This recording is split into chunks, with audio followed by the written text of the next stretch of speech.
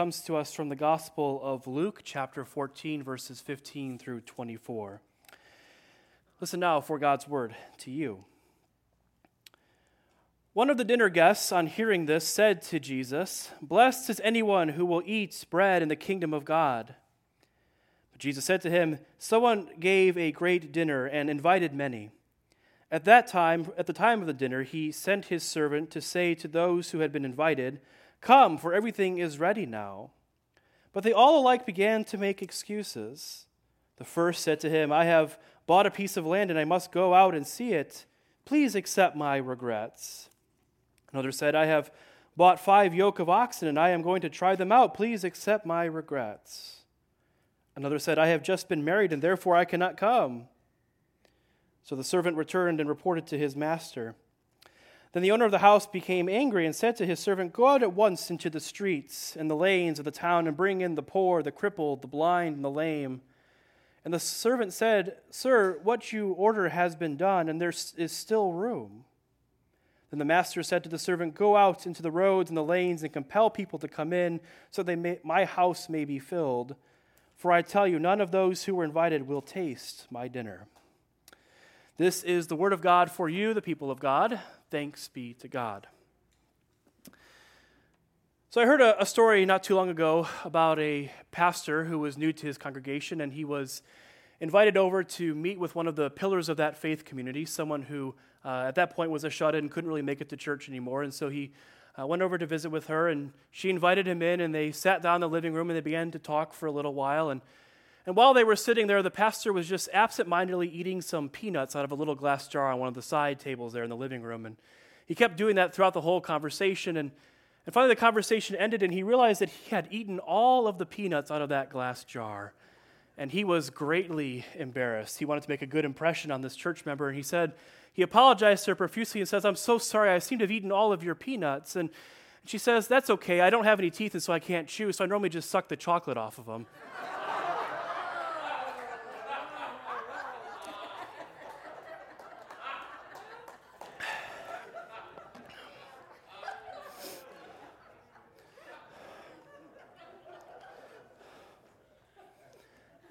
Food. It's one of the things I first wanted you all to know about me back in those days when I was being introduced to you as your next pastor. And luckily for me, that wasn't a story about me. That wasn't me hiding the story. I haven't gotten myself into any situations quite like that. But good food is one of my great passions. And back in the days, almost 2 years ago now, if you can believe it was almost 2 years ago, when the pastor nominating committee was planning my visit out here to see the area and to have the in-person interview, one of the things I told them that I wanted to do is I wanted to know where all of the good restaurants in the area were. And so give me your recommendations of the best places to eat, I said. And they gave some really good recommendations. Those are places that Heather and I still go to quite a bit. Good food, it's one of my great passions. As my dad says to me, I don't eat to live, I live to eat.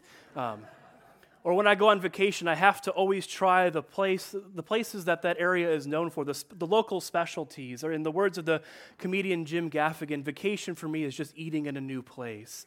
But since I've moved here to the Detroit area, we have found all of our favorite spots for those local specialties, the shawarma, the coney dogs, the Detroit-style pizza, although I have to apologize to all you native Detroiters. I am from Chicago, and I'm a pizza snob.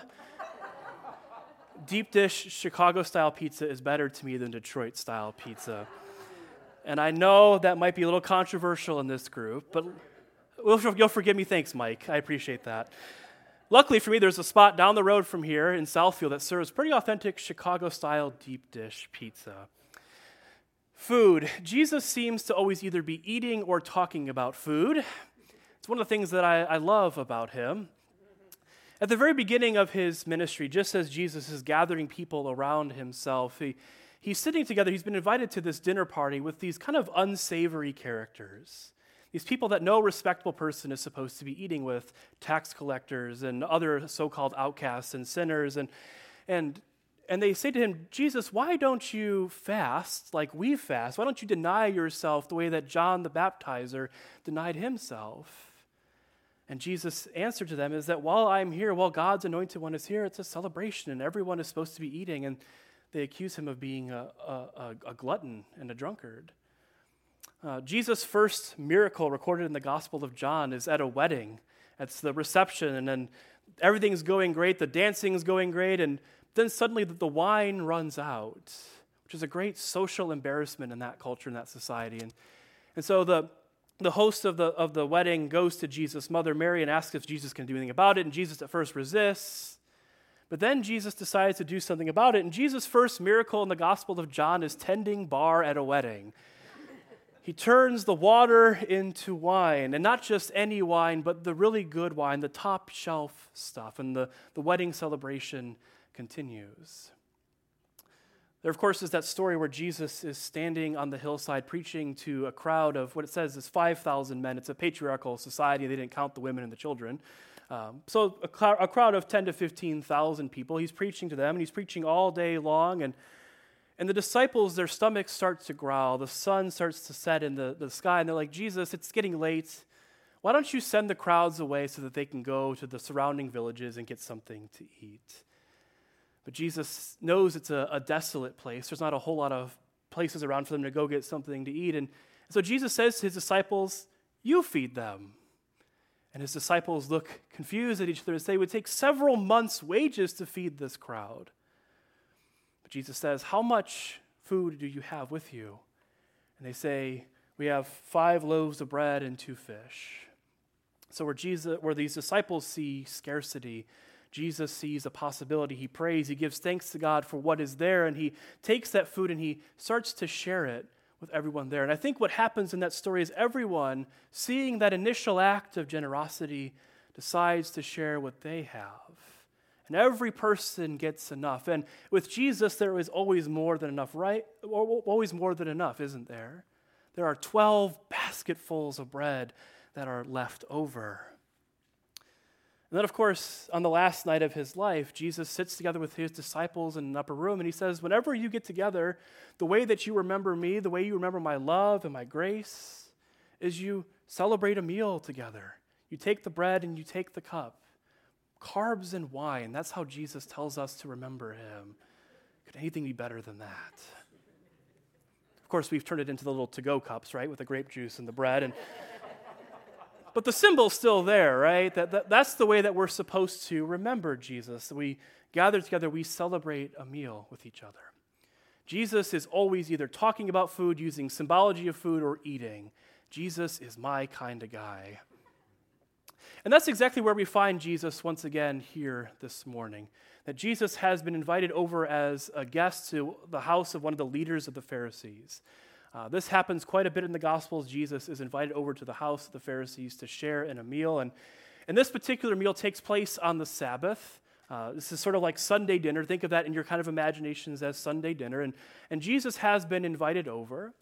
And the Pharisees are these constant conversation partners with Jesus. They're always kind of debating about how the religious life should be applied and what's allowed, what isn't allowed. And one of the big contentions between Jesus and this group of religious leaders is whether or not it's okay to heal on the Sabbath. Remember, the Sabbath is a day of rest, a day where everyone takes a break from working. And in their mind, healing should not take place on the Sabbath. But it seems like Jesus always finds those who are suffering in body, mind, or spirit on the Sabbath, on the day where healing is not supposed to take place. But Jesus is always challenging the Pharisees on that point. That healing, there is no better day for healing in Jesus' mind than on the Sabbath day. While everyone else is resting, Jesus finds those who are struggling and often heals them.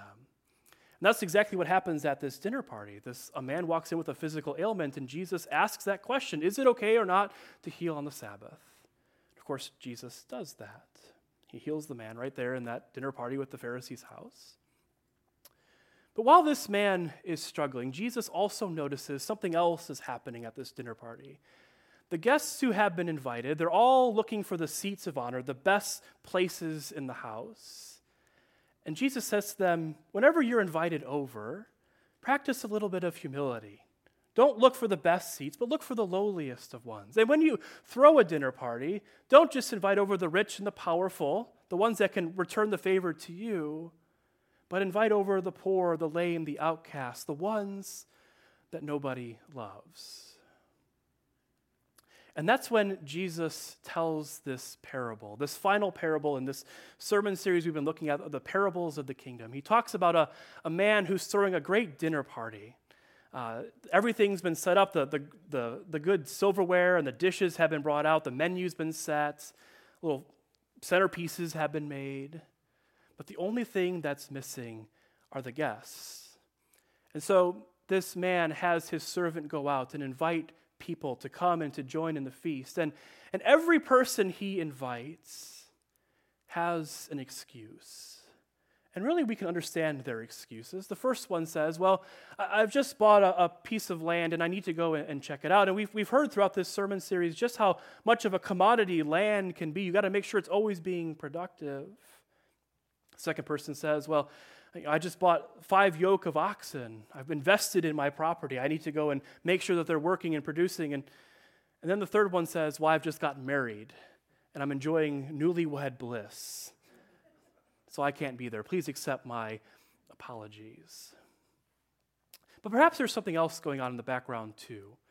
There's this sort of social pressure that maybe results in this, them checking no on the RSVP box. Because in that society, in that culture, the expectation is that when you threw a dinner party for somebody and they were invited over, they would return the favor to you. That there was this kind of give and take. That's why you only invited people who were within your own social circle and your own social class, people who had the means to return that to you. And perhaps we can understand a little bit of that social pressure, right? We experience some of that too, right? Someone does something nice for us. We have this sort of expectation we place upon ourselves to return that favor.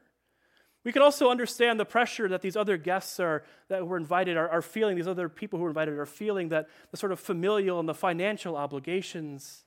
Our lives are busy, we work hard, and at the end of the day, we get home, the last thing we want to do is to go out, at least those of us who are introverts, right? We are busy, we have our kids, we have our grandkids, and sometimes an invitation feels like just another thing on the calendar, just another thing in our already busy and packed full lives. But I think what these 3 guests who said no missed is that this host is not inviting them over because he expects anything in return. He's not inviting them over because he wants to add more pressure and more things to their already busy lives. But he's inviting them over to simply come and to be and to find this place of belonging, to experience goodness and abundance, to experience love. And the reason why I see that in this story is because of what happens, this little absurd turn that happens in the parable. Remember, there's always an absurd turn in Jesus' parables. What happens is that the host then starts inviting people who could never, ever return the favor. People who are outside of his own social class, the poor, the lame, the crippled, people who are beyond his own ethnic category. He says that go to the highways and the byways and invite everyone in that you find. That this is a feast of belonging, a feast of abundance, a feast where there is more than enough room for everybody. What is the kingdom of God like? We've been asking that question again and again throughout this sermon series. What does the kingdom of God look like? According to Jesus, the kingdom of God looks like this extravagant and abundant banquet where everybody is invited, where everyone has room, where there is more than enough for everybody there. A banquet where everybody is invited, not just those people that we like, but the people we might wonder, how in the world did you get invited to? People who are not only within our own social class and social circle, but people who are beyond the boundaries of our own experience. Everyone is invited to this wedding or to this banquet, to this celebration, to this dinner. What is the kingdom of God like? To me, it looks a lot like our celebration of communion. However often you're here for that, whether it's twice a month in the summertime or once a month at the 11 o'clock or once a week at the 9 o'clock, however often we celebrate communion, that's what the kingdom of God looks like to me. An invitation that is offered and extended to you, no matter who you are or where you come from, your life experiences, your faith backgrounds.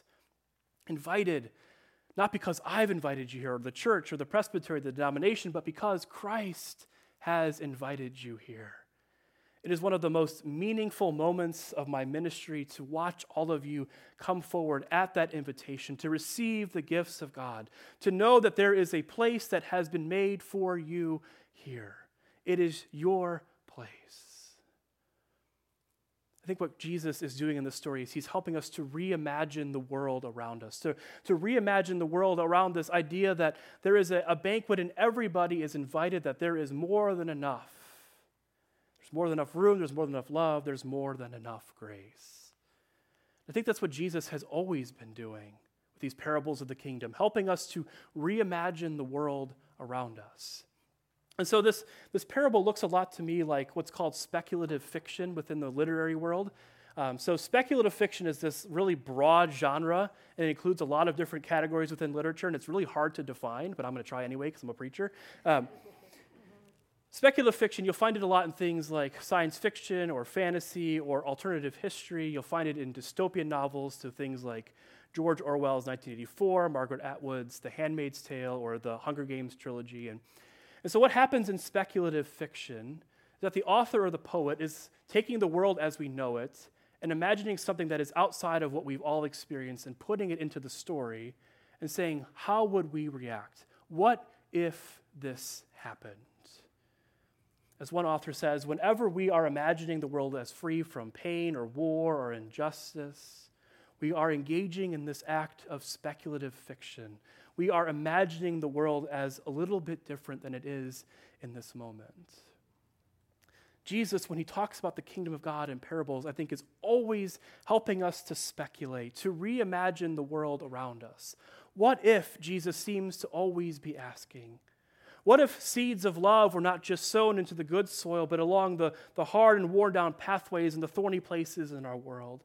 What if we practiced forgiveness? What would the world look like if the 5 o'clock workers also received good things? What might the world look like if we understood those small and seemingly insignificant actions contained within them the possibility of the kingdom of God? What if we practice justice, even at great risk to ourselves? What might the world look like? Jesus keeps on asking us. And what might the world look like if we understood a great banquet where everybody was invited? No matter who you are or where you come from, your life experiences, you are invited here. What would happen if we formulated our lives, our world around this idea of being invited to a banquet? That your name is on the guest list. The names of the poor and the disenfranchised, the forgotten, the ones that nobody loves, their names are on the guest list too. What might the world look like if we reimagined it in that sort of way? A place of abundance, where we don't have to hold on to and cling to what we have out of fear of scarcity, out of fear of there not being enough, but knowing that with God there is always, always more than enough. What might the world look like? Jesus asks us again and again. And one of the things that I love about this congregation is that it seems like every time we get together, we're engaged in that little act of reimagining, of creating a space for every person, of understanding that whoever passes through those doors, their name is on the guest list. And they belong. They don't have to come here and just fit in, but they can bring who they are, their truest selves, and they belong. And they're here. It's this little act of reimagining. Every single week, we are engaged in that act of reimagining that Jesus called the kingdom of God. Thanks be to God. Amen.